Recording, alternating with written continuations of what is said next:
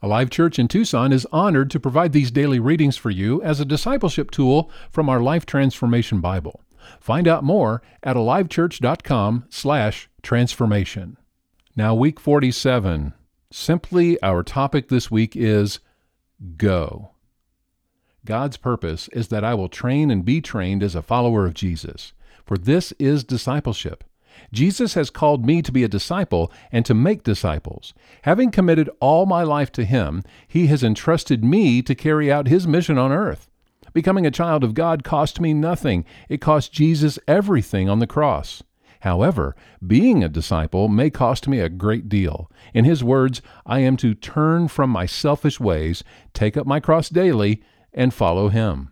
To take up my cross is to live beyond merely enjoying the benefits and blessings of following Jesus. It means I make His priorities my own. It means His agenda for every day becomes my agenda. It means His purpose and mission become my purpose and mission. In truth, this is how I will grow. Training others in what I learned through discipleship brings the greatest return for me. As a teacher and leader of others, I must and will continue to grow in my relationship with God the Father through Jesus and in my understanding of His ways. In living my life totally for Him, I will experience the greatest exhilaration. Confusion will disappear as I join with Jesus in His eternal mission. Giving my life in this manner is the path to saving it. I choose to do this in obedience to Jesus rather than clinging to my life and losing it. For my life is not found in the things of this world. Instead, it is found in Christ alone. God's purpose is that I will train and be trained as a follower of Jesus. For this is discipleship. In doing so, I align my purpose with God's. In doing so, I am fulfilled. In doing so, I will live the rich and satisfying life Jesus came to give me. This requires complete surrender to His plan for my life. His plan for me, as His disciple, is I will in turn make disciples. Even though I can live my life with the assurance of heaven as my eternal destiny, unless I choose to make disciples, I will miss out on the process of full maturity as a Jesus follower. Being a disciple and making disciples is to live an extraordinary life.